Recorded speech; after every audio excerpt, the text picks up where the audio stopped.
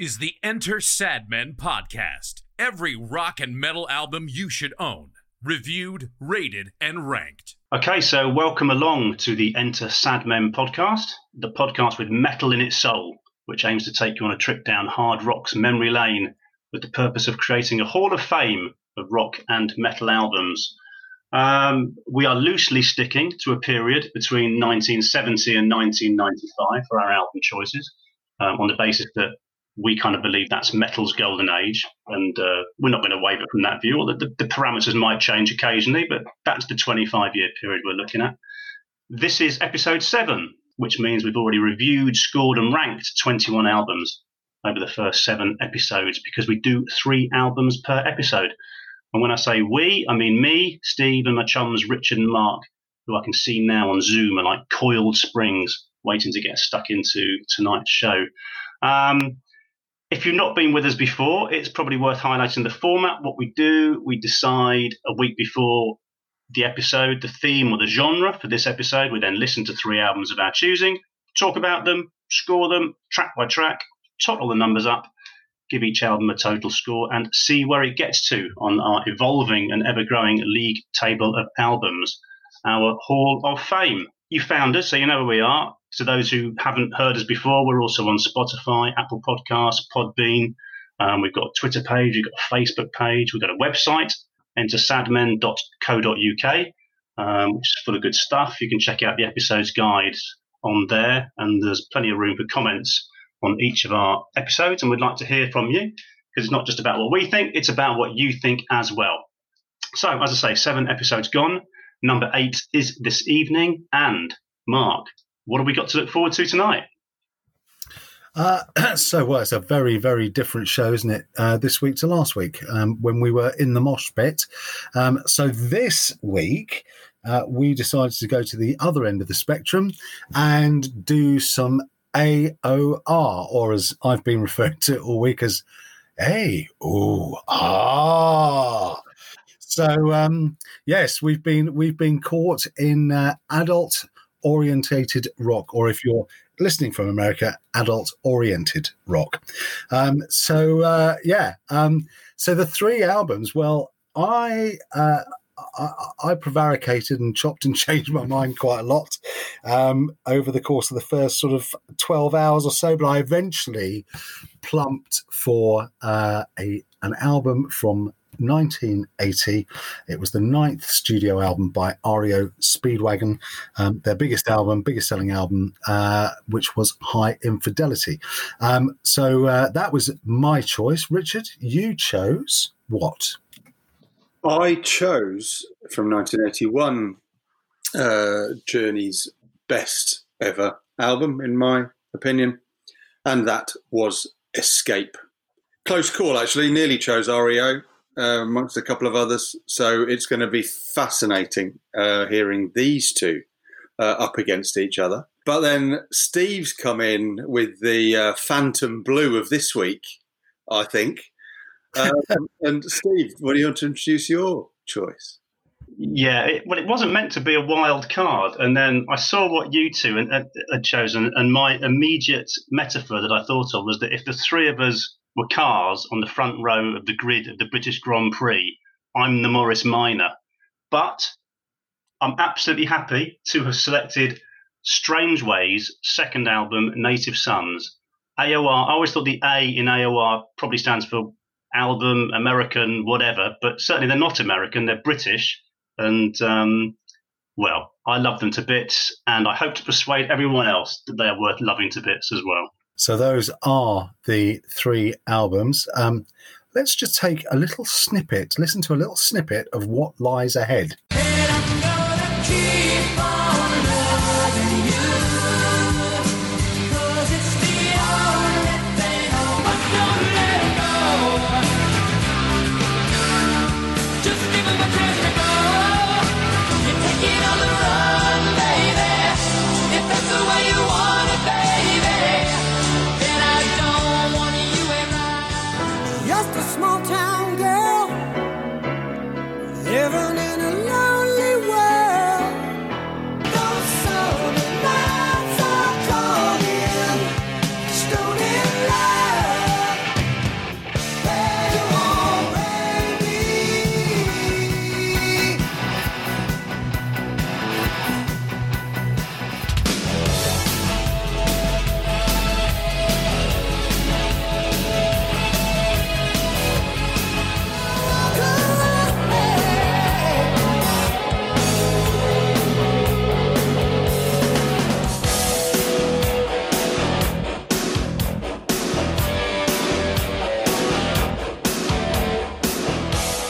Okay, well, I hope that gives you a flavour of what we're about to thoroughly enjoy together. And as we said earlier, we do these albums always in chronological order. So that means first up is Mark and REO Speedwagon's High Infidelity. Mark. Opening album sleeve notes. So my first encounter with REO Speedwagon, and I'd like to point out that it's the second week in a row that I've been in the 1980s, guys, as well. But my first encounter with REO Speedwagon was when I bought this album. And for those of us of a certain age, and if you're listening to this in the United States of America or anywhere else in the world, this will mean absolutely nothing to you. But I bought this through the Britannia Music Library. Do you guys remember the music? Yeah. So you used to pay a certain amount of money. Well, you didn't even pay money.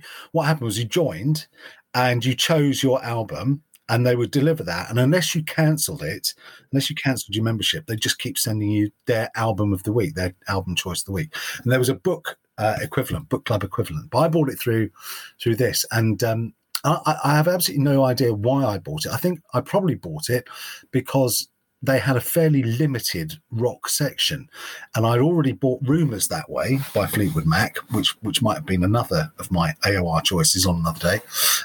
But this was kind of probably the heaviest option on the list the next time I came to do it. So this thing arrived. I hadn't heard any of the singles. REO Speedwagon had been around for quite a while by the time this came out. As I said at the beginning, this was their 9th studio album. They'd been through a plethora of singers in their early years as a touring band around Illinois, which is where they're from. But they had a very core, and Kevin Cronin, who is exception of a short break, has been their singer for since 1973. You know, they chopped and changed singers. He arrived in 73, but after that they were a really stable lineup after his arrival. So this was an absolutely massive album for them. Spawned, I think, a number of singles, but 3 massive hits in America. And you said this during the week, Richard. You said the thing about this album is it is just one big sing along. It's just one big singing party, and I mean, we'll come on to. I say I've got this theory, right? I couldn't work out why it was called High Infidelity, but I think this is a concept album in a very loose way, because all of the songs, well, most of the songs, are about infidelity of some sort. That's the kind of the context. You both presumably know this album reasonably well anyway. So how long had it been since you'd listened to this? Because for me, I hadn't listened to this all the way through for maybe 12, 15 years. Hand on heart and with some degree of shame, I don't actually think I've ever listened to it all the way through at all, ever in my entire life, which is not through an ignorance towards REO Speedwagon, who they're just one of those super groups you're acutely aware of growing up, and there's no reason to think that I wouldn't have listened to it other than I just never got round to it, I think. So this was a pleasure to do so, and I think, I mean, you'll have to correct me, Mark, but I think this was quite a change in sound and tone and everything from what they'd pretty much done before. I mean, from little snippets I've heard of stuff previously. This again, I was thinking about what Rich said earlier about every song's a sing-along. This is just an album that it's laced with humour and good tunes, and it's just a real good, fun album. And to that end, it's been, an absolute pleasure to listen to. This, for a period, I mean, when it came out, was the only thing on my turntable. So, I mean, I was a massive REO fan. I discovered them just before this came out. So I've referred to this compilation album I had called Kilowatts, which was released by CBS and Epic, and it essentially just featured a lot of their rock stars, bands that were around at the time. And 2 of the bands I got into as a result of listening to Kilowatts, this had been, I don't know, 79 or very early 80, were REO Speedwagon and Journey. We'll come back to the Journey one next. But so on Kilowatts, there was a song called "Back on the Road Again" by REO Speedwagon, which was off of their 9 Lives album, the previous album to High Infidelity. Got massively into that, and as a result, they just released a best of called "A Decade of Rock and Roll," which covered the first 10 years of obviously of their career from 70 to 80, is a great introduction to REO. And then off the back of that, love that. This came out, bought it, and it just absolutely love it. And in this last few days, I dug out my vinyl version of it and stuck it on. And probably the last time I put that vinyl LP on, probably was 25, 30 years ago, something like that. Wow. So it's been a joy. But why do we forget these albums? Why do we not play them? Is it because the moment I chose this eventually, I chose this last Tuesday night or early Wednesday morning. But the moment I put it on, it was like, oh God, yes. Oh yes. You know, this from the very first chord or the very first drum beat, actually, you're back, and it's like you've never been away from it. But why do we not play them? And it's not, I mean, this isn't the only album. Over the weeks and months ahead, we're going to say this about, you know, they're going to be albums, much loved albums that have sat gathering dust or, you know, gathering bytes now that we're digital.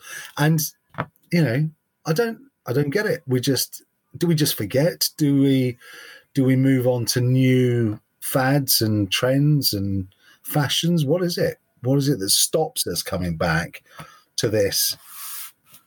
I think we absolutely do. I think you've absolutely hit the nail on the head. I mean, music evolves, doesn't it? And we evolve with it. And we never quite grow out of these things, but because a lot of the stuff we've been listening to, well, you in particular, Mark, I mean, you barely ventured past 1979 thus far. So, you know, it's not like the little grey cells have let you down completely. You can still remember this stuff. And but for an album to have an impact, no matter whether it's from 1980 or 1950 or 2020, you've got to get off on the right note. And we've not quite been going through our albums track by track in great detail, but it's an absolute stunner of an opening track in Don't Let Him Go, which is what you boys were doing your WhatsApping earlier in the week and quoting the lyrics from it, which I knew nothing about. And I just thought, this is absolutely hilarious that these boys could be singing that stuff. It was absolutely priceless. I mean, I don't know whether you've got the lyrics in front of you. I haven't, but it was just so funny. And it's a great song. And also the point about the song, which could obviously just be a piece of AOR, but, you know, I was listening to it and there's a bit of psychedelia in there. There's a bit of hoedown. You've got the hand jive beat. I mean, it's everything other than heavy metal. It's just a really good. Cool. I love the I just love this. I love the story behind the song. If anything you read is true, the fact that Cronin went into the studio with a tune in his head, said, right, I'm playing this on the piano, which he didn't play. The boy said, well, that's not an REO Speedwagon song. He said, well, since I'm the bloke who writes REO Speedwagon songs, that's now an REO Speedwagon song. Or something, I paraphrased him. But you just thought, he knew. Do they record this stuff and kind of have a sense of how massive it's going to be? Or is it just another song for them? Well, I think they felt about this album that they had created something pretty special. Can't believe they would have thought it would become as absolutely immense, you know, as it has. I think the impact of it must have dawned on them pretty quickly, because Keep On Loving You was the first single, because it was released before the album came out, about 3 weeks before the album came out. And again, if I'm right in thinking, it was a top 10 hit in this country, which is pretty unusual for, you know, that kind of music. I know, you know, big stadium rock was a big deal in the late 70s, early 80s, but a top 10 single from a group like REO Speedwagon, that's quite something. So they'd have known straight away that they were probably sitting on a piece of gold. Yeah, I mean, and it was only for a week, but it actually made #1 in the Billboards in the US. So, I mean, it was, you know, and then, I mean, they always knew that they were going to put out this, you know, the 1-2 bang bang was going to be Keep on Loving You, followed by Take It on the Run. So in those two, they knew. So I mean, Cronin really pushed. I think the record company wanted In Your Letter as the second single, and they put it down and said no, that we're gonna blast them. And so Take It on the Run was the second single. We'll come on to this in due course, of course, but In Your Letter, I've never been able to quite rationalise in my head. It seems so out of place on this album. Oh, I'm glad it's not just me, because No. I thought it's almost like a prom song, which has just been chucked in there to fill space. And I don't get. While I like the story behind the song, and I don't mind the reference to the 50s and 60s, because there's an awful lot of different. You've made that point, Richard, that because of what they've done before, there's an awful lot of different styles and genres running through this album. So I don't mind that, but I just find it incredibly tiresome and enormously repetitive. I remember when I first bought this album, when I was 15. I mean, with my limited musical knowledge at the time, it kind of reminded me of the Beatles, and I didn't like the Beatles, so I didn't really like the song. They thought it was a 50s, 60s kind of vibe, but it, as you say, with particularly, I mean, the three massive things on side one with Keep on Loving You and Don't Let Him Go and Take It on the Run. Follow My Heart's, good fun, great guitar interplay between Gary and Kevin's vocals. And then In Your Letter is, If that's a misstep, and you might argue actually it's just a nice little curio sitting there at the sort of tail end of side one, but they're back on it for this, aren't they? I mean, the solo. Yeah, I mean, because we chose our or one of our favourite guitar solos for the bios on our website, and I must admit, when I heard Take It on the Run, actually, Rich Rath is a fantastic guitarist. He really is, and again, it does that really short, sharp solo that just perfect keeping with the song. And it's brilliant on Take It Now. They had a decent producer as well, didn't they? Kevin Beamish. I mean, blimey, he had some form. So he did. I mean, he worked with REO Speedwagon on the previous two albums, but he also worked on Jefferson Starship. So done some stuff with them, and then he went on and he he worked with Saxon. He worked with Lionheart, which was the original kind of heavy metal super group, featuring former members of Iron Maiden, and of course he did Down for the Count from Y&T as well. I mean, and Keel, I think he did. So they were under for the sort of two albums leading up to this and this album. They were in some pretty capable hands production-wise. Although, and we'll come on to this in due course, I think there's a gulf between the production quality of this and Escape, given they were released 8 months apart. Escape was Kevin Elson, wasn't it? And Mike Stone, yeah. And Kevin Elson will appear more than once as this night goes on as well. We're just listening to... This will be your bonus. You'll know this because you do all the research, but we're listening to the wonderful Tough Guys, which I didn't know. And again, it's an illustration of the wit that runs through this album. It kicks off with this brilliant childish conversation, and one of you two boys is now going to tell me from whence that childish conversation came. It was a TV show, wasn't it? And I can't remember the name of the bloody TV show. It was from the Valentine's Day episode of Little Rascals in the 1930s. And there you go. And I love it. I think it's an absolutely brilliant prelude to a track because it's just so out there, so weird. It's just fantastic, but brilliantly funny. But I love, interesting, when it was released, Rolling Stone rated... Have a theme. Yeah, there's a thread, isn't there? I mean, it's not a concept album in the way that, for example, The Lamb Lies Down on Broadway is a concept album, or to be a bit more kind of bizarre, The Wasps, The Crimson Idol is a concept album, for example.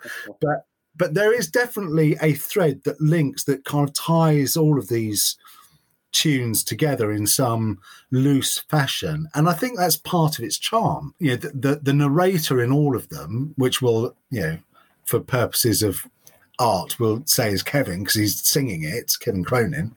The narrator is always the underdog here. You know, we talked last week about Vixen being victims in their lyrics, always being shat on from a great height.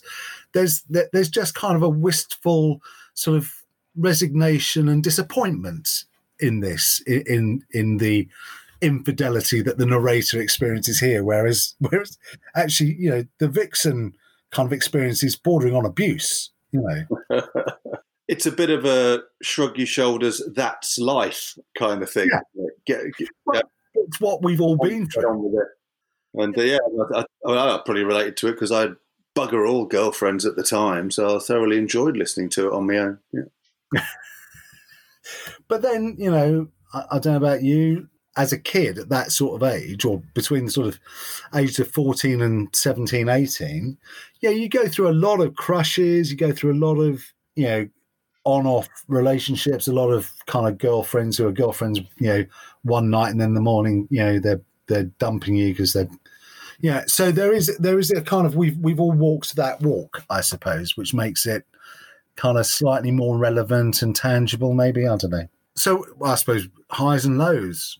Let's start with the lows by the answers I get here. Well, for me, the lower point for me is we're listening to Shaking It Loose at the moment, but the next track, Someone Tonight was sung by Bruce Hall, the bassist, and I always felt that it was out of place. I think more out of place than In Your Letter.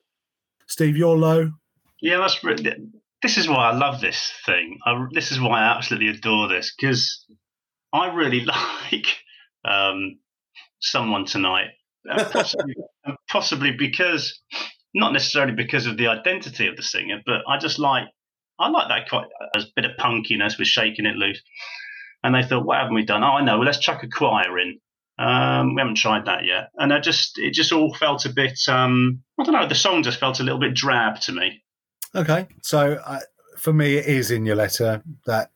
That's the one that I always kind of, my finger hovers over the skip button every time.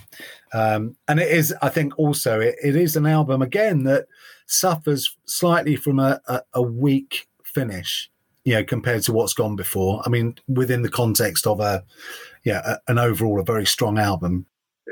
It's fascinating what you both said about I Wish You Were There. I think it's a brilliant finish. It is. You could just sing it.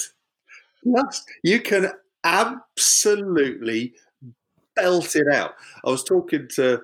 I sent a message to you both about having this bigot fuck off sing along when I was out on my bike the other morning. When this was on, the people walking past me were trying to work out what I was on. Because the whole song is the biggest. That tempo, the great big notes, and I think it kind of starts off country ballad, absolutely brilliant. Yeah, no, I get your enthusiasm as well. I just don't share your opinion. Yeah, I don't know. It's, for me, it peters out a bit at the end. Maybe not that track, but we've gone through 2 or 3 tracks where you get a sense that they're sort of just labouring towards the finishing line. I love I Wish You Were There, but I mean, it's for me, the 3 absolute belters are Take It on the Run and Keep on Loving You and Don't Let Him Go. And apart from In Your Letter, that first side is just unbelievably strong. That nicely brings us round to strongest tracks, or the high on the track. So you got, I think we're probably all going to be picking from one of 3, but which one? I can't put cigarette paper between them. If I had to choose one, those 3 up there equal for me. If you've scored them the same, they're equal. That's good enough for me. Mm-hmm. Steve? Well, I've got 3 actually, and they're not the 3 you thought. I've got certainly Don't Let Him Go and Keep on Loving You, which I prefer just over Take It on the Run. But I also like And Rich, you touched on it. Out of Season, I just think it's a real feel-good number. It's got that kind of car roof down, heading to the coast feel about it. I always thought it's very infectious in a good way. And there's a few summertime numbers on this album, and I think that's the kind of that's possibly the pick of them. But yeah, I'll go with that. It's got the same score. It's got the same score as the other two, but yeah, I'd go with that. And I haven't really given this enough thought or enough considered thought, but I'm going to go for Don't Let 'Em Go simply because I think as an opening to an album, it's just massive. I mean, it sets the tone for the whole album. Everything about that song is maybe not quite perfect, but it's not far away. So yeah, that would be my high. Interesting. So that's REO Speedwagon's High Infidelity, done and dusted. We will rank it and score it later. But it is now time to fast forward by 8 short months to Richard's selection, which is Journey's Escape. Opening album sleeve notes. So they're formed in 1973, pulled together by a guy called Herbie Herbert, who was one of Santana's roadies. And two of the founding members, Neil Schon and Greg Rowley, played with Santana. And I suppose a bit like REO Speedwagon, they went sort of through just a few evolutions of band members. And then it all started to fall into place when Steve Perry joined them on vocals around 1977. Then Steve Smith, who's an unbelievable drummer, I'll come back to him in a bit, joined them around sort of 79. But then it was when Jonathan Cain, the keyboard player, joined them from the Babies in 81, that they really took them up to another level. And I think it was really, Jonathan, that when he came along, just the additional songwriting and his own musicianship, he was sort of the final piece that enabled them to produce this, which was just an awesome album. I mean, for me, as I said earlier, first Journey I really recognised and got into was a track on this Kilowatts album, which was the Line of Fire from their 1980 album Departure. That got me into them, and then I bought the first song off of this, first single off of this, off of Escape, which was Don't Stop Believing. I hadn't heard it, just bought it on spec. I thought, right, well, that's got to be worth a go. It was also on picture disc, so that probably was an added incentive to get it. And then from them, I bought the album, and the rest is history. I'll come on to some of the bits in a while. But I mean, when did you first discover this album, gents? I first discovered this album by accident by a friend of mine who was magnetically drawn to it on a jukebox at my local pub in Chalfont St Peter, and 2 songs in particular, and I'll come to that in a minute. And they are 2 songs that I heard every night at the Jolly Farmer pub in Chalfont St Peter from this very regular drinker who was a good bloke. I shall name no names. I'll tell you the story in a bit. But with 2 tracks that good, I thought this has got to be an album worth listening to. This is probably in the early 80s, probably 3 or 4 years after it came out. Bought it on vinyl, even though we were in the CD age. I still bought it on vinyl. And I just thought this was astonishing. I absolutely adored it all the way through. I mean, Steve Perry's voice is just something to die for, and one of the greatest voices in rock. I love this album, and I don't play it anywhere near enough, going back to what Mark said earlier. And having played it so much over the last week, I'm now thinking, where the hell have I been for 30 years? Because it's, it's still fantastic now. Absolutely fantastic. Mark? I have heard all of these tracks. Well, no, not quite all of them, but I'd heard most of the tracks on this album out of context of the album. So somebody had either played me one, or I'd heard one on the radio, or I'd heard one, probably on the Friday Rock Show. Believe it or not, I'm not quite sure I believe it myself. I do not own this album, but I know 80% of it really well through having heard it in all sorts of different ways.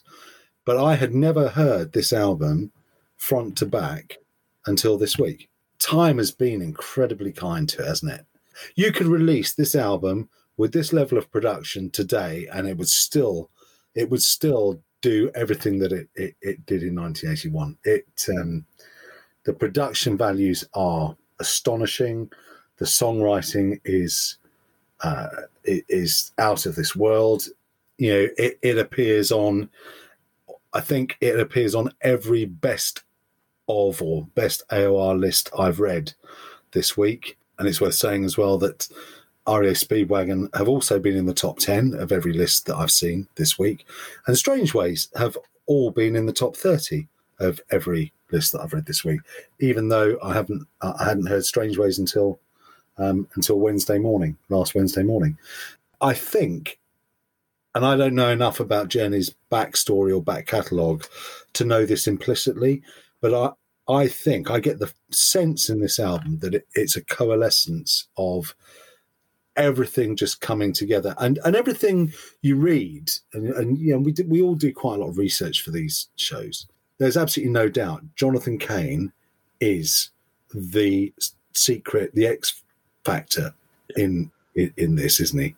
Yeah, I mean, he released something in. I mean, obviously Perry and Sean, who were the two other main writers, but he released something in them as writers, and then also enabled others in the band to express themselves much more. But there's another album that makes, I think, the top 5 in every list that I've seen over the last week as well, and that's Frontiers. Mm-hmm. So they release the greatest AOR album ever in 1981. Yeah. And then 2 years later, they go and release, let's call it the 5th best AOR album of all time. I mean, that's no fluke. That is no fluke. No. That is absolute platinum level songwriting, and just the hook lines in it. You listen to "Don't Stop Believing," and we know. I can't believe there's anyone on the planet who hasn't heard that song fairly recently, and you think, well, it can't get any better than that, can it? You know, they've kind of shot their bolt early on, and then, but that isn't my favourite song. My favourite song on the album, and neither is "Who's Crying Now," which is the other big hit from it, obviously. But I don't know. It's. I think we talk quite glibly about being blown away by albums, but I was this week hearing it in its full context, in the way that it was designed for me to hear it when it was assembled all those years ago, 40 odd years ago. To listen to an album with that, and I'm sure we'll come on to the production team in a minute, but to listen to an album that has been as beautifully crafted, is as sonically advanced as it is, given the period when it was released. Bear in mind, this was released a year after Demolition that we listened to a couple of weeks ago. You know, it's just, yeah.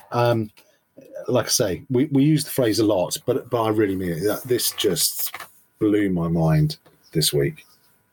Obviously, we're now into "Don't Stop Believing." The thing that got me as well about all 3 of the albums that we listened to last week is that they all start, that their big numbers all start with signature piano, don't they?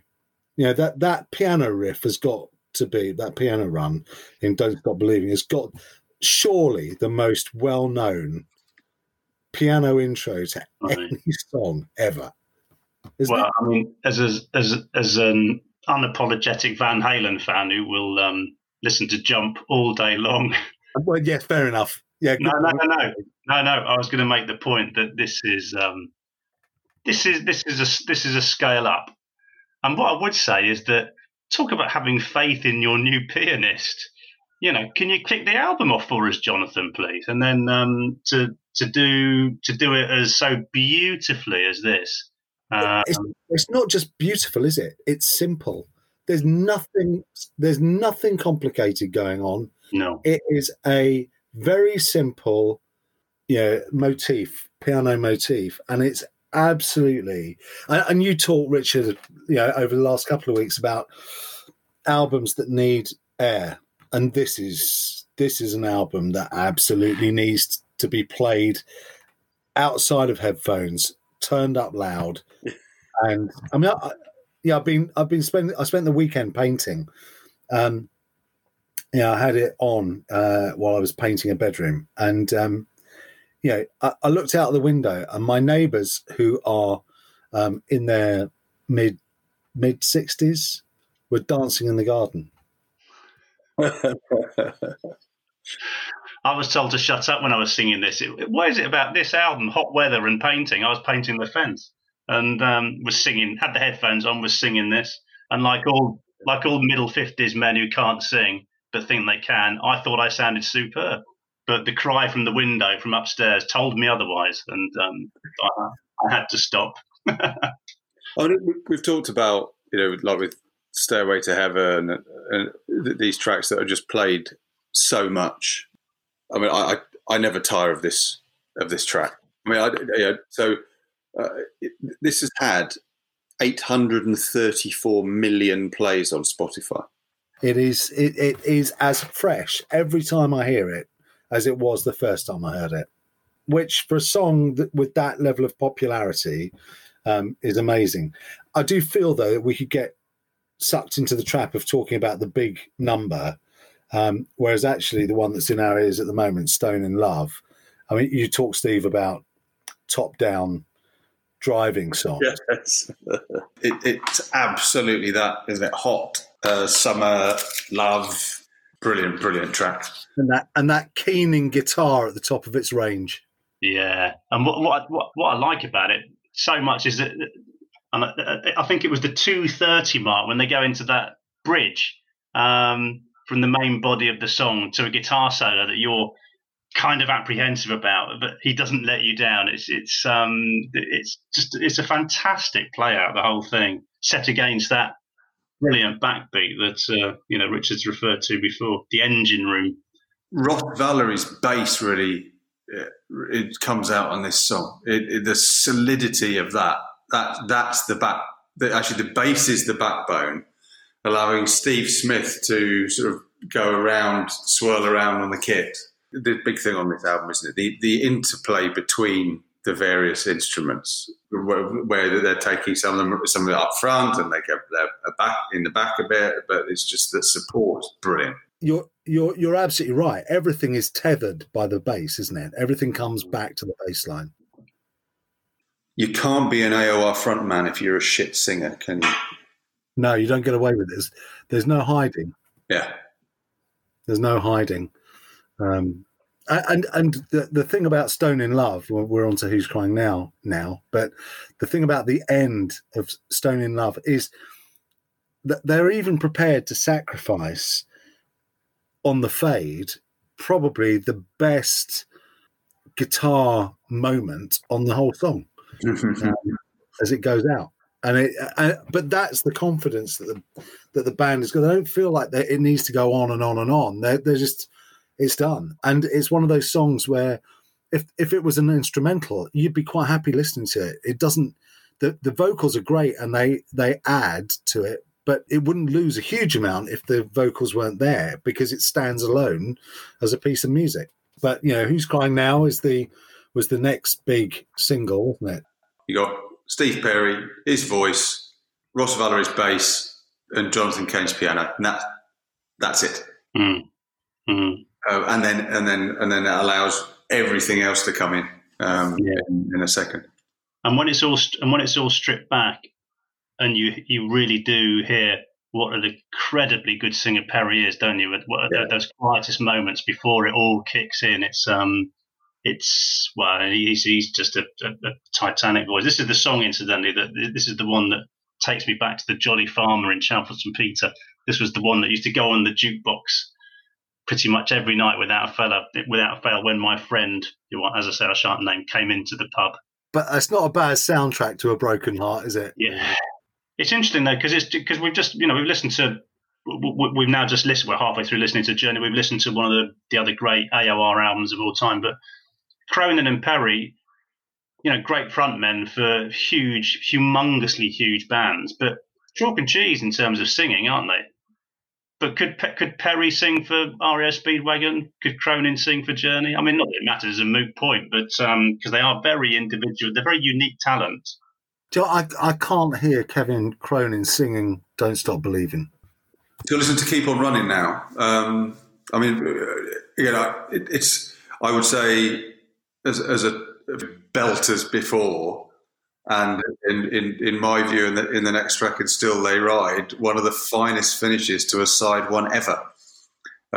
So it suffers a little bit for that, but still, I mean, it's a good track. Oh, it's a great track. If this opened the album, you'd be drooling over it, wouldn't you? Yes, it's very true. I mean, it is about the company it's keeping on side one. Yeah. I mean, shall we talk about production? The producers on this, so Kevin Elson and Mike Stone, they're like the unseen members of the band for me, because I think they ultimately have, they ultimately play such a massive part in creating the sound, don't they? Mike Stone. I mean, you think of who he'd worked with. Most of all of Queen's albums through the 70s. Obviously, then went on to work with Asia, and even Whitesnake. I can understand from his work, particularly with Queen, what he then brought to the recording and the production of this. Yeah, which was precisely the point I was going to make, was that here is a guy who has learned at the feet of the masters, both in terms of the band and the producers that he was working with. He would have engineered Bohemian Rhapsody. This is a man who is not a stranger to defining a band's sound. There is more than a passing resemblance in the sheer weight of the drum kit sound on this album versus how Rogers sounded through all those Queen albums. We're just listening to "Still They Ride." You got any other comments about that? I mean, I just think, the finest finishes to a side one ever. I mean, that whole song just builds and builds and builds. Again, we're back to structure, aren't we? But it's just a brilliant ending. Well, sorry, that's why I've just gone quiet for 3 minutes and however long it takes. I've just been listening to it, and it's because it's an absolute favourite. It's a ballad and it's slow, but it's incredibly touching. You almost feel it could be that sort of conversation in the chorus answering the instruments. It's like something out of a West End musical. It's a really lovely track made for this band, that they can pull it off. And I absolutely echoed what you said earlier, Richard, that it's a brilliant way to close off the side one, where "Keep On Running," through kind of no fault of its own, is the weak link. They should have just put 4 tracks on side one and done the other 6 on side 2. Do we think that is the strongest side, or one of the strongest side ones you could possibly own and listen to? Wow, that's quite a big call, isn't it? It's close. There's one track in particular on side 2 I absolutely love. You'd stick that on if you change that for "Keep On Running." I mean, that would make side 1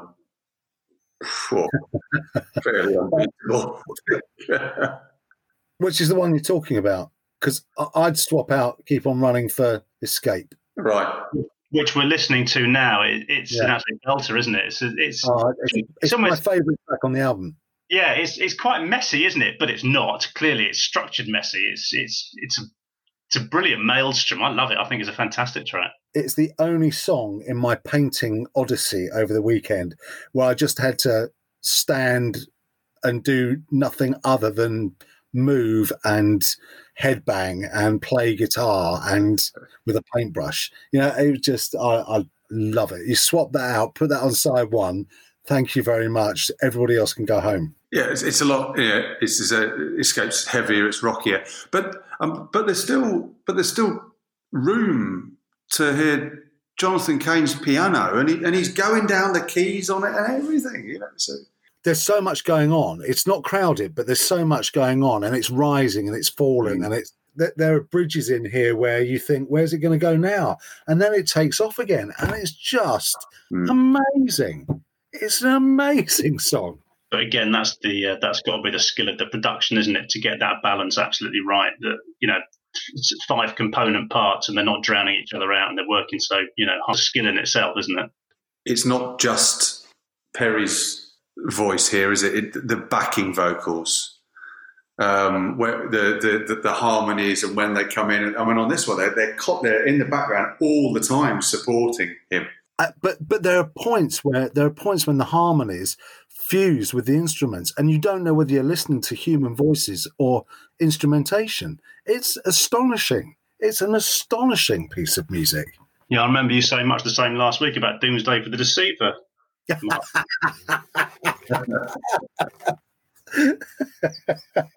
I still marked it higher than Richard. I know. Now we're talking chalk and cheese. Doomsday for the Deceiver compared to Escape. Discuss. Yeah. So I want to lay it down now, Rich. There's a little bit of country in here coming along in there. It's a great track. In terms of the musicianship on this, how Neil Sean's guitar, his guitar styles, the different styles he displays throughout the album, and then the combination of the techniques. I mean, it's on this one, as you say, it's like a bit country and big ringing chords. Then he's throwing in some harmonics and brilliant guitar work on this track. So which was the track that you would have swapped it out for Don't Stop Running, Richard? I would have swapped Mother Father. No, I can't believe you said that. Why? Well, because I wouldn't, obviously. I thought we were. I thought we were fusing. I thought we were kindred spirits. No, on that we disagree. I love that track. Absolutely love that track. They reckon this album cost something like $80,000 to make. Again, whether this is true or not, but the figure I found sort of across all formats, I don't know if they've been counting streaming and stuff like that. I guess they're not. I think they must be talking about the full album. But globally, in various formats, they reckon it's racked up something like 33 million in sales. That's not a bad return on investment, is it? No, absolutely. Well, it went 9 times platinum in America. I mean, admittedly, going platinum in America is not as hard to do as it would be to go 9 times platinum in the UK. No. But yeah, that's still some serious business. Yeah. Well, my money-making stat is that Don't Stop Believing is the number 1 paid digital download song originally released in the 20th century. That's up against the Beatles and God knows what else. But, it's been covered to death. And, yeah, that's what I read. So let's talk about Mother Father, because that seems to be a bone of contention. Yeah. So we're now listening to arguably the windiest track on the album in my view, and you're going to shake your head and suggest otherwise, aren't you? I'm interested in why you think this is not such a good track. I mean, it apparently was created from 2 separate ideas. So whether if you feel it's a bit disjoint, but I just like the story. I think particularly Steve Perry's voice on this is absolutely unbelievable. Some of the notes he's hitting, it's got real power, sing along, just love it. Yeah, I'd never question Perry's voice at all on anything, and you're right. He could sing the phone book, but I just don't think I don't think it's a bad song, incidentally. I just think it's up against some extraordinary competition, and it would be my weakest on there. I think it just seems to ramble a bit. But you see a purpose where I don't see it. You see a direction which I can't quite follow. Well, should we come on to the weak points and the strong points? I mean, like Ferrari, should we just go around us in terms of the? Well, before we do, Richard, there's certainly one, because we haven't even touched on Open Arms yet, and the elephant in the room, which is the relationship between Shearn, Cain, and Perry, isn't it? About writing ballads, because it wasn't as harmonious as you get the impression from, do you? Given how perfect this album is, there was tension, wasn't there? Yeah, I mean, I mean, Jonathan Cain wrote Open Arms when he was with the Babies. Did you read that? Yes. And John Waite dismissed it as sentimental rubbish. Of course, then John Waite realised how much money could be made from sentimental rubbish and released Missing You. So he got it eventually. But I mean, Jonathan Cain suggested it. And particularly, I mean, Neil Shearn didn't like it at all, even through recording it. I think he finally got it when they were touring and when he heard the crowd singing it back at them, that he realised, oh, okay, this has probably got some legs then. Whilst perhaps like Neil didn't particularly like this song, he still contributed massively in terms of what he played on it, and it ended up on the album. What are your views on Open Arms? I think it's brilliant because of the beauty of the structure of the song. I don't see any of that tension. If there was ever an issue, it's gone, isn't it? And Steve Perry made the point. Shearn queried how he'd be able to play in this thing, and Perry basically said, "We'll work it out. We'll figure it out, and we'll find the right arrangement." And it's a towering song, isn't it? It's a fitting finale to an album that features, 2 or 3 of the finest power ballads of all time, probably. So it looks perfectly in place. What about your views, Mark? I think it's a lovely song. I can see why the crowd goes mental for it live. I'm not sure it's quite there. Yeah, in the context of, it's a huge album that's almost perfect. This is not a weak track, but I think it is. I think it's probably a live song. I don't think it works quite as well in a studio, but several better songs on the album than this. Yeah. Is it your weakest or not? No, I don't think it is. But interestingly, I'm reversing yours because I actually prefer Dead or Alive to Lay It Down. I think had they been swapped in the running order, you'd probably feel the same way. Interesting. Yeah, because they are quite similar. Yeah. So would if they'd appeared in the reverse order on the album, would Lay It Down be the imposter? But this is not an album with a weak song on it. Let's be honest. Highs then, which I think is the more interesting question. Well, shall I kick off? I've actually given. I think I've only given a couple of 10s so far, and I've given 2 on this album. I always make the point that music's got to take you somewhere. I mean, not only has it got to be bloody good, but it's got to take you somewhere. And 2 songs on this album, as I explained, Don't Stop Believing and Who's Crying Now, are two tracks that just take me somewhere. And after all this time, 40 years down the line, they still sound as wonderful now as they did back then. They were faultless in 1980, and they are now. Okay. So my high point on this album, as I've already said, I think is Escape by a gnat's bollock from, Don't Stop Believing, Who's Crying Now, Mother, Father. I'm with you, Richard, on that. I think that's a great track, actually. But God, I mean, there isn't. How do you choose? Stone Stone Love, just brilliant song, and I could listen to that all day long as well. They are. You can you can barely get a piece of paper between these songs. Yeah, for me, that first trio of songs. I mean, it's a bit like they're talking about as we have on the 3 tracks on side 1 of High Infidelity. Don't Stop Believing, Stony Love, Who's Crying Now.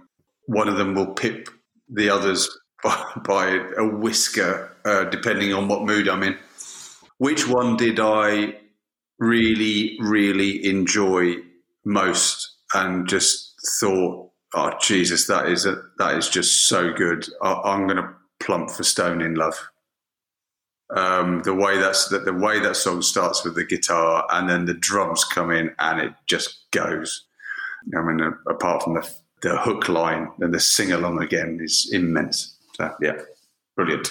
Okay, so that is Journey's Escape. I think we've got a couple of big contenders so far, haven't we, that might be threatening some of those in that top 10 of our Hall of Fame.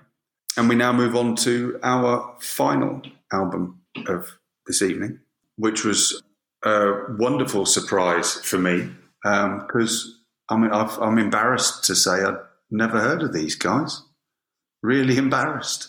So yeah, we'll come more about that in a minute. But Steve, over to you to introduce your choice. Opening album sleeve notes. So we have a WhatsApp group ahead of these shows, and obviously I appreciated what my 2 colleagues were coming up with High Infidelity and Escape, and thought, okay, that set the bar quite high. So I knew that I knew, Mark, you'd been umming and ahhing with another favourite album of mine, which was Fashion by Passion by White Sister. But I thought, well, there's an easy way out here, isn't there, which is to go for sort of Foreigners 4 or something by Toto or Survivor or Styx or something, and just play the game and follow their majesty with a third one. But I thought, nah. I'd always had in mind that I was going to go for Strange Ways' second album, Native Sons, which you might think is very much after the Lord Mayor's show. But it isn't. And I would say with genuine belief that Native Sons can hold a candle to anything that has gone before and anything that's out there in the AOR genre. And not, of course, that it has to compete with anything that's gone before, because this is an opportunity to revel in the glory of a trio of AOR bands, and Strange Ways are one of those bands. And I'm slightly surprised, in probably a little bit more than slightly, that these boys weren't on your register, Mark and Rich. Explain this absence in your learning. Yeah, I know, because I mean at the time, in these early to mid 80s, I would say, this was a real dominant genre, area of rock that I was into. Journey and REO and Survivor and Asia, and so yeah, I say, as I said at the top of the show, I'm embarrassed, and I don't know how I didn't know about them. Well, I think a reason was that something happened, didn't they? I'm sure we'll come back to how this album was, and that all their albums around this time were marketed and pushed and promoted around, I don't know, the willingness of us Brits to welcome a band from these shores doing this kind of stuff, not just from those from the other side of the Atlantic. But I mean, what's fantastic but embarrassing in equal measure about these nights that we're holding these listen-ins is all the stuff that I've missed. Yeah, well, I'm glad to set you on the path to righteousness with Native Sons, which, as I say, is their Strange Ways' second album. And the reason I've chosen this one over, well, they've done several, but the first 3 were the 3 that stood out. The eponymously titled debut album, then this one, and then Walk in the Fire.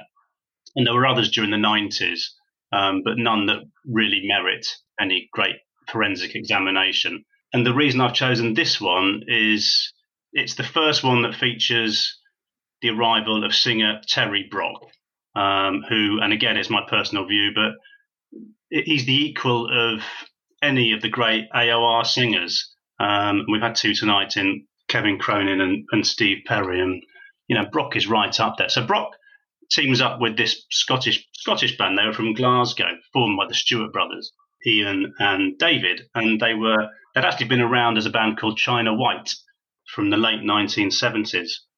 Oh, I remember. Yeah. Okay, came to nothing. Changed their name in 1985 to coincide with the release of their debut album. And on the mic of the debut album was, any guesses? Tony Liddell? Ring any bells? No. Well, there you go. And he went on to do an album with Tigers of Pantang. That was Tony Liddell. But the point about the first album was that it was a good album. It had all the AOR bells and whistles, a lot more guitar driven, a bit heavier. But Liddell's voice wasn't the same as Brock's voice. And the big thing about this album is that the Bon Air label, who hired them, signed Kevin Elson, who we talked about earlier of Journey fame, to produce it. And so that, by any measure, made their first album one hell of a coup, with Elson doing the production. But by the time it came to the second album, Elson had already made it perfectly clear that he wanted a better singer. And he knew he had Brock lined up to come over to Scotland and then to Zurich for the recordings. Elson actually didn't produce it, but bequeathed responsibility to an equally talented producer in John Punter. And it was that combination, Brock and Punter, which proved the masterstroke. They also brought in, by the way, a keyboard player called David Moore. So now you had a 5-piece with a world-class producer. And so we got Native Sons, which is a mix of pretty much everything you'd expect from an AOR band circa the mid-'80s and late 80s. So the ballads and the slow bits, plenty of synths, and a magnificent engine room backbeat. And yet again, the understated driving force of any band, and certainly this band. Lots of lead guitar, but never too much. And credit to Ian Stewart, given it's his band, and I dare say he was dying to show off all the time, but didn't. All about balance, collection of really nicely written songs, all topped off by a sensational singer in Terry Brock. And, well, I've said enough, but what I will say is that in his Kerrang review at the time, and I know, there's a danger of putting too much emphasis on a Kerrang review, given what I said about Flotsam and Jetsam's Doomsday for the Deceiver last week, which got 6 Ks when they only go up to 5. But Kerrang gave this album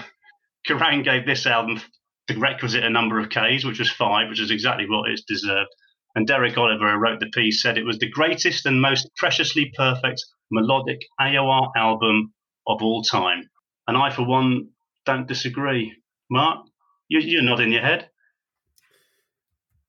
Yeah, well, you asked the question, didn't you, right at the beginning? You said, how did this pass you by? And the answer to the question, Steve, is I was busy. I was very busy. Do you want to know what I was busy with? Tell me. I was busy with Appetite for Destruction, Hysteria, Girls, Girls, Girls, Permanent Vacation, Electric, Crazy Nights, Back for the Attack, Pride, Once Bitten, Contagious, Whitesnake's 1987, The House of the Blue Light, Among the Living, Dream Evil by Dio, Love is for Suckers by Twisted Sister. The list goes on. This came out in a really big year for rock. And I think probably the reason that it never came onto my radar is that I think if you're a young-ish band in 1987, trying to find your voice in that noise, literally that noise, is probably quite hard. So I equate this to this. So I love on TV. I love the series The Blacklist. Okay, and And when I meet people who've never seen The Blacklist, I'm like, oh my God, how can you never have seen The Blacklist? You must now go and watch The Blacklist, every single episode of every single season. And then I get this kind of really depressing kind of unhappiness that comes with the fact that somebody else is now going to discover and enjoy for the first time something that I have loved for however many years The Blacklist has been on. And I figure you must feel like this, Steve, because I totally agree with you when you say that this band can hold a candle to anything that we've listened to tonight. I think their youth, the greenness of them at sort of the sophomore album, means they're probably not as polished as as the bands that we've listened to, but that's nothing about their musicianship. And I think if they had been 6 albums in, we would have been hearing all about this band. But I just think everyone was too busy with everything else that was going on. I think there are some absolutely colossal tracks on this album. And it's been an utter joy to discover it because I'd never heard of it. No, I mean, I'd seen. I'm sure I've seen the name. I'm something in the kind of the primal element of my brain says I recognise the name, but I know I've never heard them before. Probably from a Smiths album. Sorry, probably from a Smiths album. Didn't that have Strange Ways in it or something? Strange Ways, Here We Come. Yeah. I've got to take you up on 2 things, Mark. First of all, A, they weren't that youthful, I don't think, because they've been around quite a while. And B, they were more polished than a genie's lamp, in my opinion. I just thought they were. I thought this album is so beautifully produced on a faraway label in the middle of Switzerland.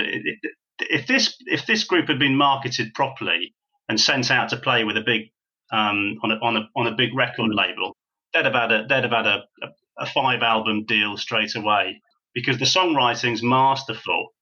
And there will inevitably be at some point over the next 10 or 15 minutes comparisons between Brock and Perry, and I'll kick them off there straight away. But I just think every component part of this band works so perfectly on every track, and you see it to a lesser or greater degree on the album that followed it, Walk in the Fire. And that's it. And then they're come and gone, and they've come back and gone again, and all sorts of things. But this was. I also think they were slightly victims of the time. Am I right in thinking? I mean, my contention would be that the golden age of AOR had passed in the early 80s, late 70s, early 80s. That was AOR's finest hour, perhaps, and that we had moved on to Guns N' Roses, and we were about to move on to Nirvana. And, while all these bands carried on delivering albums, and Strange Ways, they're still producing albums, 2 or 3 years ago. They all keep going. But there was a purple period, wasn't there, for AOR? And I wondered if Strange Ways might have missed it. And, of course, being British, I don't know whether that was a handicap or not, but it seems like one to me. So, I think I'd make a number of points in response. One is, of course, to remind the listeners and Steve that it's not a competition.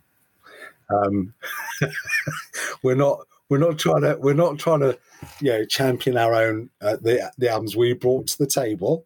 But the other point that I would make is I prefer this album to High Infidelity. If I were going to take away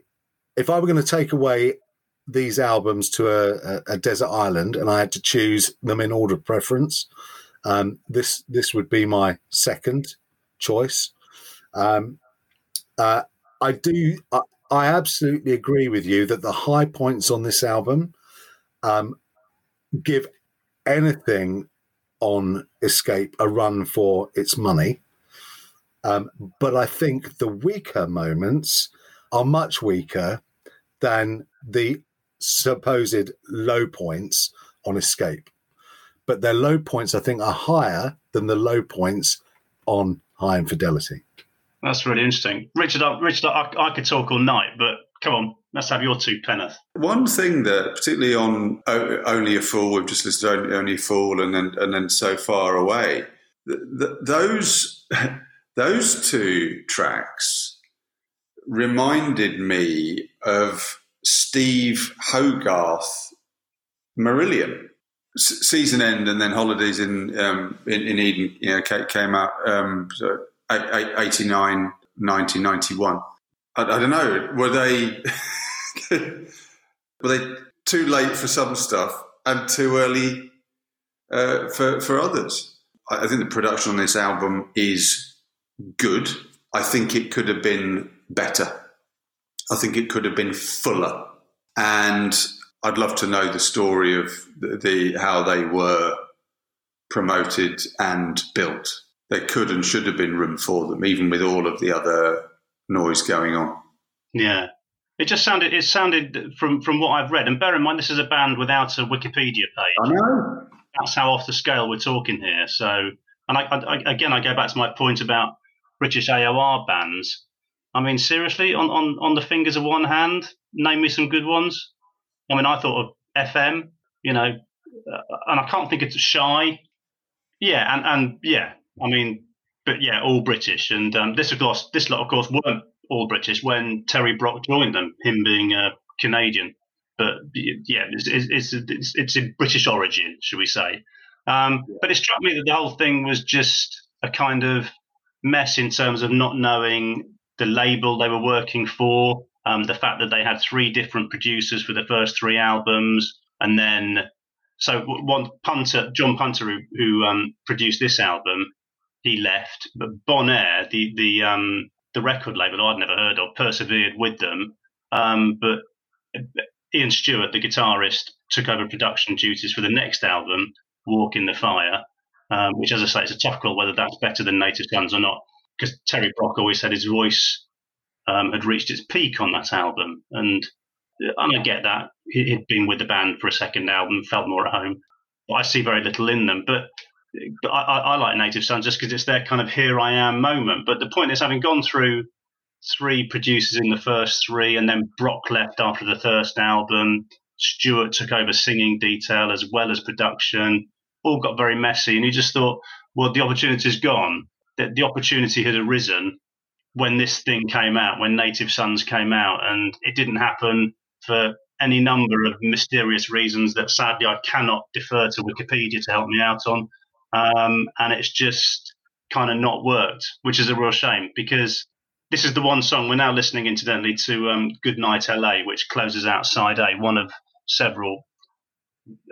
three really solid ballads on side one, or balladish, slow numbers on side A.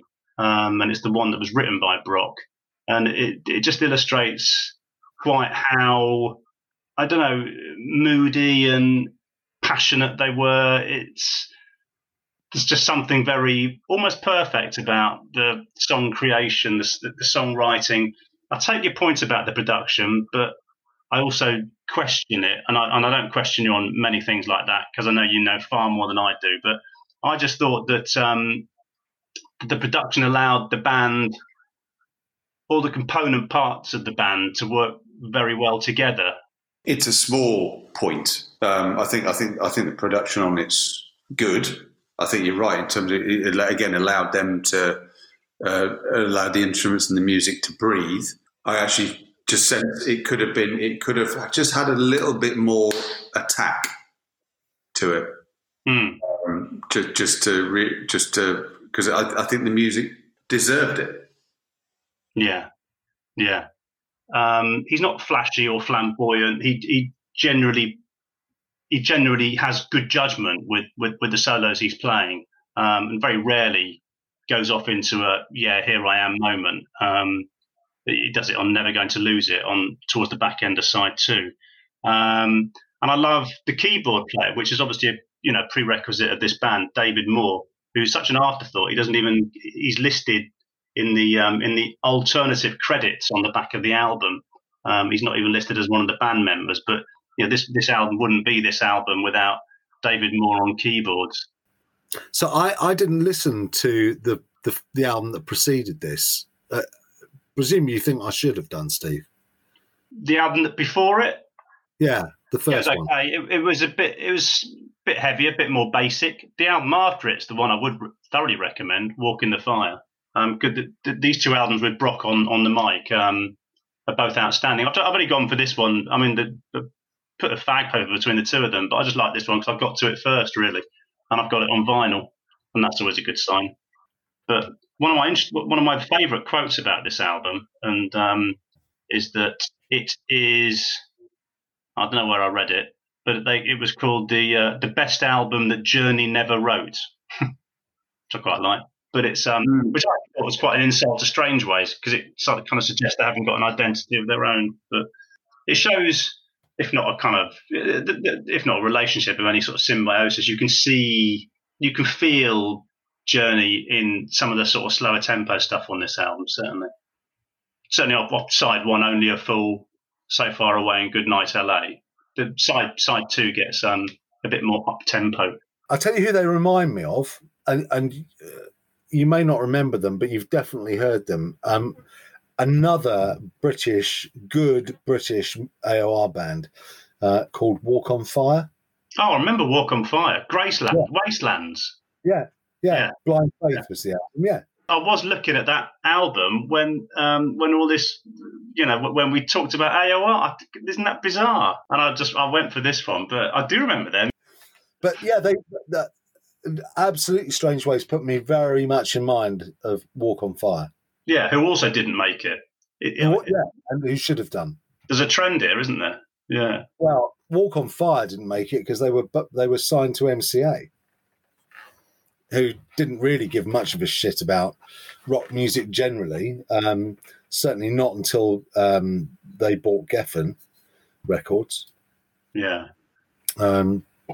So yeah, and I mean the other reality, of course, is that these were signed to. Do you say Bonaire? Yes. Yeah. I mean, greatest of respect. Who the fuck are Bonaire Records? Well, my thoughts exactly. Yeah.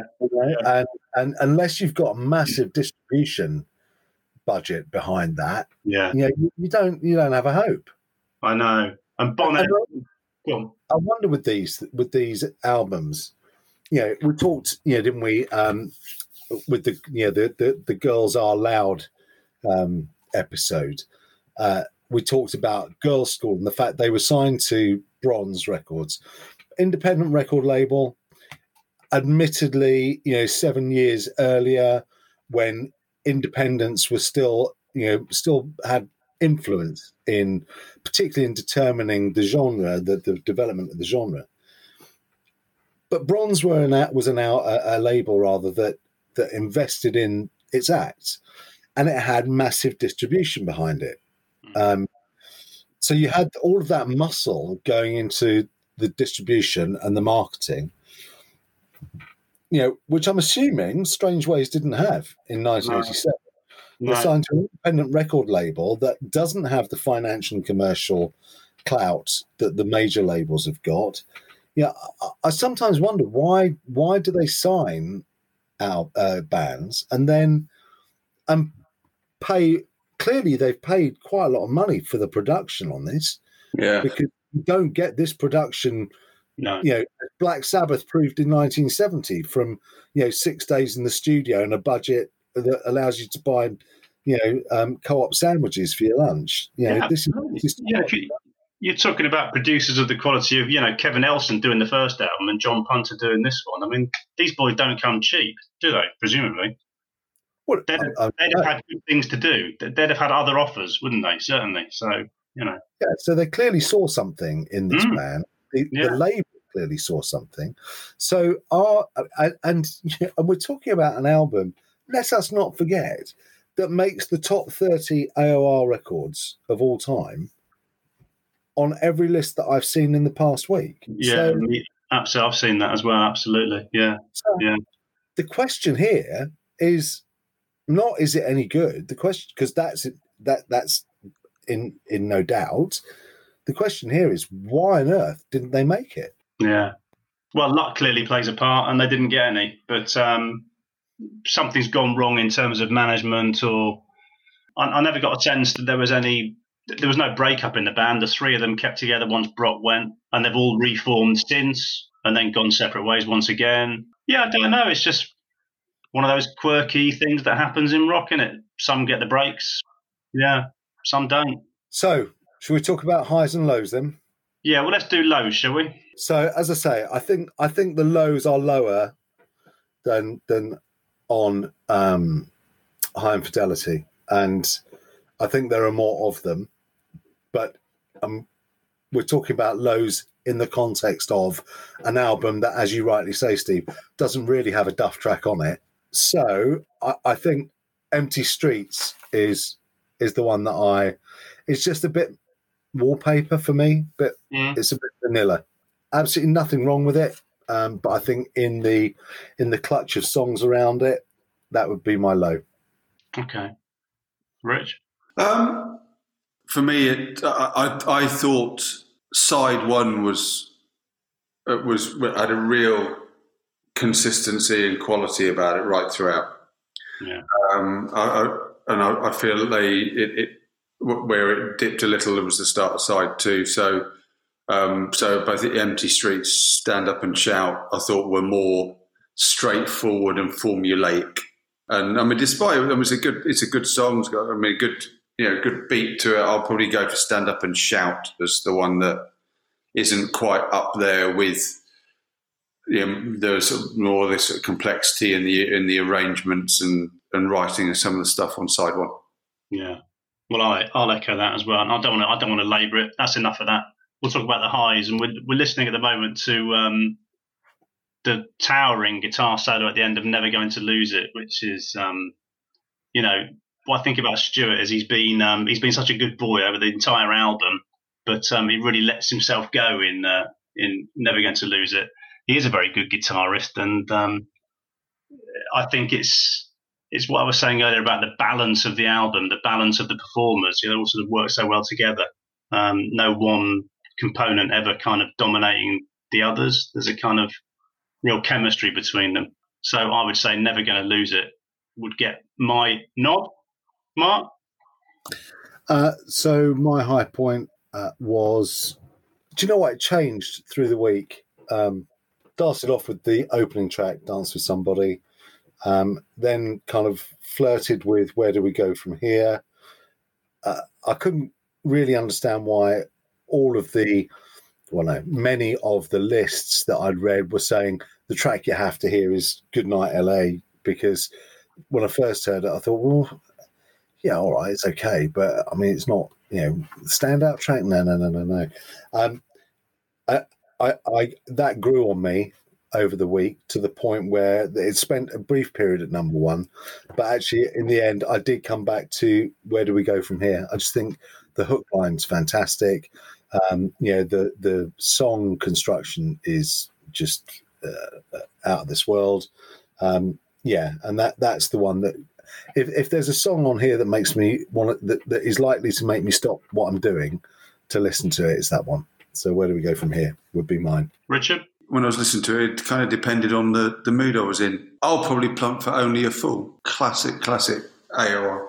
I'm glad I've been the enabler of you to visit the force that is Strange Ways, and hopefully you'll get many more hours of enjoying. And I do honestly, heartily encourage you to give this more plays, and then make sure you listen to the next album as well. You will not be disappointed. So there we go then. 3 albums, certainly reviewed. It's time to rate them and put some scores on the doors. Reviews complete. Initializing rating process. There you go. We've reviewed the 3 albums, as I said.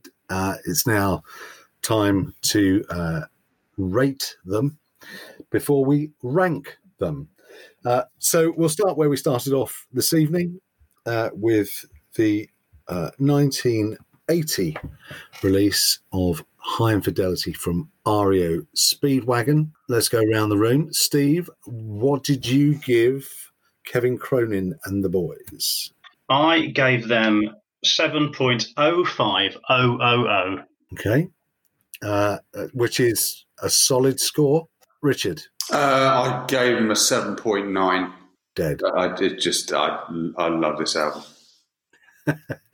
And when all things settled, the dust settled on this, I came out with a score of 7.75, which gives REO Speedwagon an overall average score total of 7.6, 7.5, treble 6.7 if we're going to be absolutely precise, but rounded up, that's a solid 7.6. So that is REO Speedwagon's score. We'll get to where that puts them in the Hall of Fame in a little while. But let's move on to the next album from the evening, which was Escape by Journey from 1981. Richard?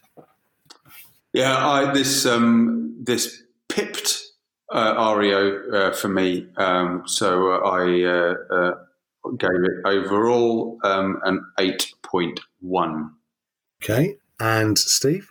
Yeah, wound up with 7.85, which is not as astonishing as it might have looked after the first three tracks, where I went 10, 8.5, and 10. But there you go.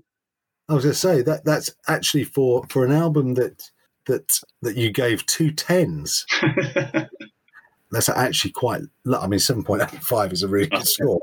Yeah, but it's quite low, and I think that just reinforces what you particularly have been saying all along, which is the weaker tracks on an album are, whether we all perceive them to be weak or not, it only takes one of us to perceive a track on an album to be weak, and that will do for it, won't it? So although having said that, I scored this album at I didn't give below an 8 to any track on this album, and given that I had never heard it in its entirety as an album, I'd only heard its component parts separately.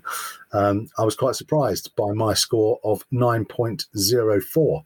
So that gives Journey an overall average score of 8.33, which brings us on to the final album of the evening, Strange Ways, Native Sons from 1987, an album that neither Richard nor I had heard at all prior to the last week. But Steve, it was your album, so it's the one you brought to the party. Let's start with you. Yeah, and I've got a nice warm feeling here because I came in full of apprehension and trepidation at wondering what you would think, and I thought you'd like it, and I think the marks suggest you did. So, Rich, what did you give it? Yeah, I gave it a 7.2.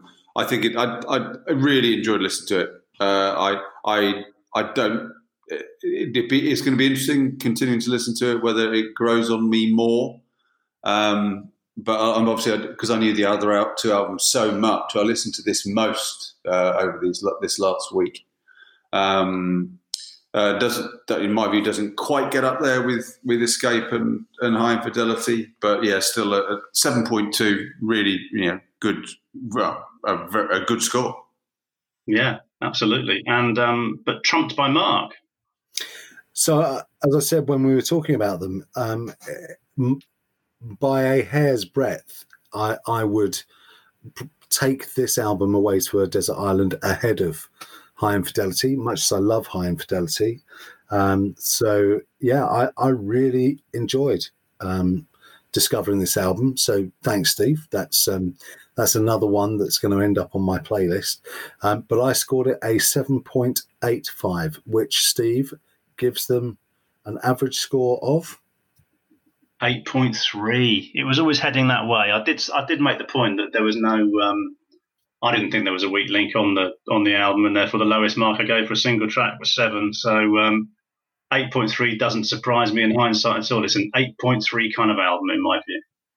And its overall score then is 7.783. Okay, so there you are, a 7.783 for a band two of us had never heard of before. That's not bad. So let's shall we head over and open the doors on the Hall of Fame and see where these three albums sit? Yes, let's do that. It's time to put the rock in a hard place. Opening the Hall of Fame. So we did say, didn't we, that at the beginning of the show, we did say that we felt there was at least one album that we were talking about that was going to give the top 10 a run for its money, and it hasn't disappointed. Journey's Escape, scoring a massive 8.33, puts it up into third place on the Hall of Fame list, behind Led Zeppelin 4 and Deep Purple's Machine Head. Richard, it does. You brought these people to the party, and they've only gone and unseated your favourite album of all time. Yes, but I think again it's back to this. That every time we do this and do this scoring, the combination of the three of us, our different favourites, our different low points, and in particular how we perceive the weaker points on an album. I think I'm fine with it. I mean, obviously, I personally scored Moving Pictures higher. I prefer it as an album marginally, but it's lovely to hear how much you two love Escape as well. And this suggests that it would be our collective vote for the finest AOR album of all time, unless we might have something else up our sleeve for a future episode. But I think it's going to take something pretty special, and I think it deserves to be up there. I mean, it is. There isn't anything else like it.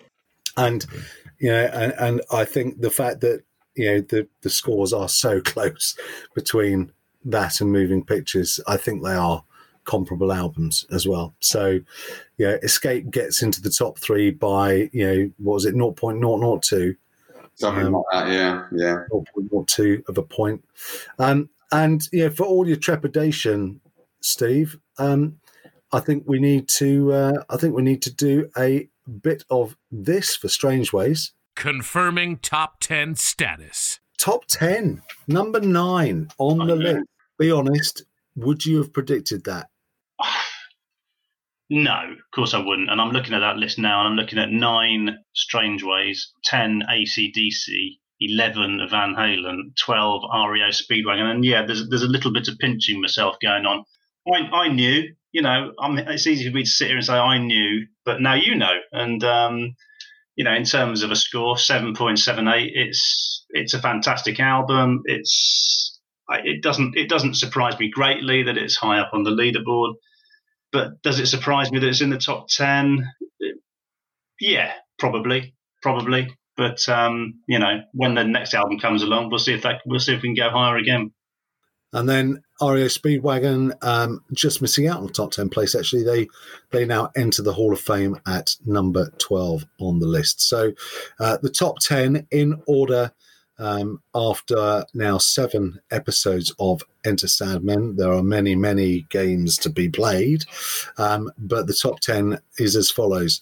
Number 10 is AC/DC's Highway to Hell, 9 Strange Ways, Native Sons, 8 Strange to the Night, UFO, 7 Rat, Out of the Cellar, 6 British Steel by Judas Priest, 5 Women and Children First, Van Halen, 4 Moving Pictures, Rush, 3 Escape, Journey, 2 Machine Head, Deep Purple, and sitting at the head of the table, and it's going to take something pretty special to shift it, is Led Zeppelin's 4th album, Led Zeppelin 4.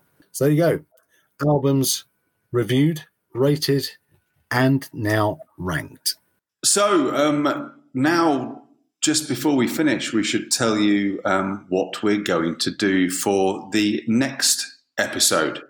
And similar to the Godfathers, we're not doing something where we each select an album, but we've collectively had a think, and we think it appropriate, given that he's not long departed this world, that we should have an entire episode dedicated to the magical little wizard himself, Ronnie James Dio.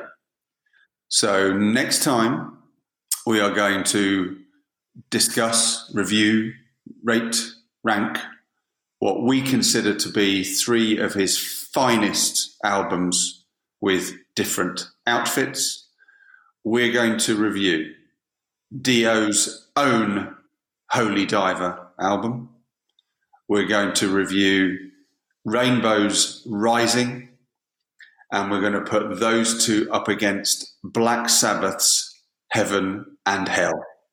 It's going to be an absolute ball. We look forward to you joining us then. Thank you.